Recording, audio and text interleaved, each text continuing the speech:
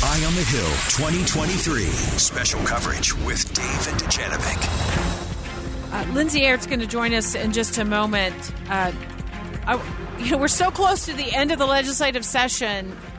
I feel the excitement and the buzz in the air. I'm kind of jealous that she gets to be up there because it is an exciting, what are they at, about 24? No, a little more than that. But the session closes tomorrow night at midnight. We will be up there live, not you and I, but Jeff Kaplan, Boyd Matheson, reporting live from the Hill from 1 o'clock tomorrow on. You say you're a little jealous? Yeah, a little. Because I can guarantee you Lindsay Airts would switch places No, with basically It's a cockroach at this point. Fun. After 44 days of chaos. In a long time, but I do remember it's a lot of excitement those last few hours. But let's back up and figure out where we're at with some pieces of legislation that Dave and I have reported on and talked to you about, which is, and let's start with the HOV lane and pregnant women being allowed to use it even if they don't have anything other than the baby in the belly.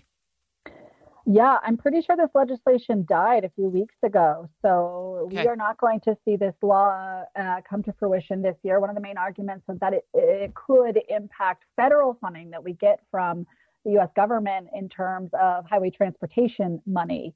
And so the federal government could come back and say, we don't like this. That's not allowed. So that was one of the main sticking points for this law passing. But the other piece of it is some people are just calling it a messaging bill, and it remains to be seen whether or not it is. But nonetheless, it's not going to move forward this year. Go figure. I never would have marked that on my bingo card that the federal government would care whether or not we allow pregnant people. Just to add a final thought on that is my thought: if these troopers who are pulling people over for speeding in the HOV lane, which I totally advocate for because usually those speeders are right on my back bumper and trying to knock me out of the HOV lane like we're in some sort of video game. The super passing lane, Yeah, I felt bad for them if they were to pull me over as an almost 56-year-old woman and I said, you know what, I'm pregnant. And then it's like, where are they going to go with that?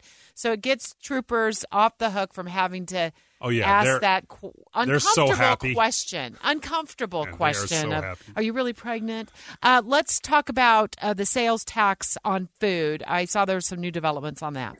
Yeah, so there has been some development in the last couple of days. First of all, taking off the food sales tax has been rolled into the big tax bill, the omnibus tax bill. That's up on Capitol Hill, if you call it that. Some people are calling that. But the bill removes the state portion of the sales tax on food if voters approve amending Utah's constitution to say income tax does not have to fund only education and a few other needs that it's required to fund right now. And education groups have not been supportive of this because they want their funding constitutionally protected, meaning not just that their funding is required to be funded in the Constitution, but that the Constitution requires what is funded and how much. Now, lawmakers have said that we don't put percentages in the Constitution, and I'm trying to figure out if that's just them saying that or if that's something that's really like against the law. I don't know. Is it against the Constitution to put percentages in the Constitution? I don't know. No, there's a lot of things that need to be sorted through. But the main thing is, I guess the takeaway for me is don't expect that, next summer when you're going to the grocery store for the sales tax on food to be repealed. It's going to be there for a while until this other issue is worked through. Yeah, so the state portion of the sales tax on food won't come off until all of this potentially happens. So voters would have to approve this in 2024, and then the state portion of the sales tax on food would come off in 2025. Now, just one new piece that I'll be reporting on today, you guys, is that there is new language in this bill to get rid of the earmark for education.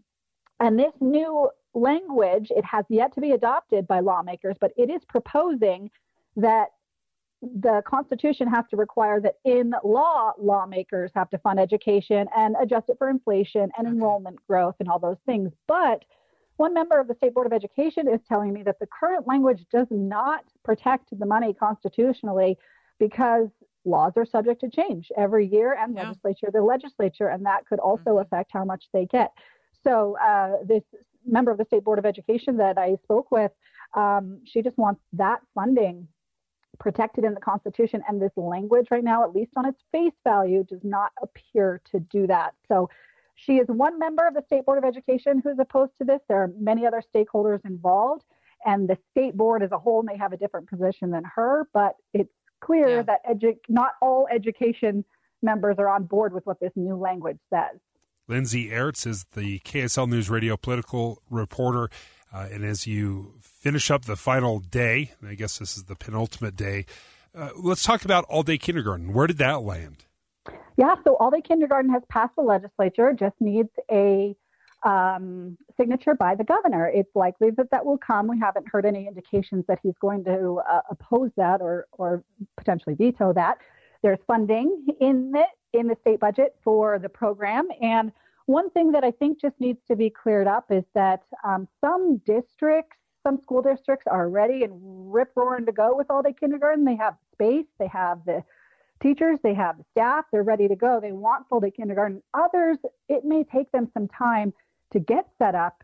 You know, if you're a mom right now and you have a kindergartner going in the fall, you're thinking, well, can I send her? Can I not? Do I need to find childcare? So we are doing some reporting behind the scenes to try to figure out exactly who will have all-day kindergarten available in the fall. Some districts will, but others may not. So it's just going to depend on where you live and whether or not your program's ready to go. Important to note for people who aren't totally familiar with this piece of legislation that it is optional. In fact, kindergarten itself is optional, but a lot of parents, probably most parents, opt their child in, and that right now generally is half day. But now they'll have this option to do full day once the governor signs this legislation and once their school gets their full day kindergarten program up and running. Yeah, exactly. So there's more details to find out about exactly which districts do what and who's going to offer it and who's not. So all of that will hopefully come out with the education districts over the summer. You know, we have some time still, but parents right now, I mean, I have a preschooler who is going to be in kindergarten another year, but you have to either apply for your preschool right now or send them, like you have to apply in like February for preschool, good point. Or you lose your spot. So you need to know whether your kindergartner can go to all-day kindergarten. That's going to determine your child care. Wow. I hadn't even thought about that, Lindsay. Thank you. Good job. Look forward to your reports throughout the day here. I'll be tuning in, as I always do, not only to Boyd's show, but also to Jeff Kaplan's afternoon news. Maria Chaleos is joining us next. I know she's got more coverage coming from Utah's Capitol Hill. And the all-day kindergarten option is intriguing. And does it potentially get some parents excited about the idea of being able to get their child out of daycare, which they're probably paying a lot of money, and into an all-day option, but then they find out that their school can't offer it yet or isn't in a spot to offer it yet? There's a lot of things that are going to have to happen. Number one, schools are going to have the space, the rooms, right? Because if you're going to essentially double its size, because you have an afternoon and a morning kindergarten, you'd have to double the classroom size. You'll have to be able to hire enough kindergarten teachers. This is not an easy thing to do. Yeah. So let's make sure we have enough rooms, have enough teachers. Oh, yeah, and that's across the entire state.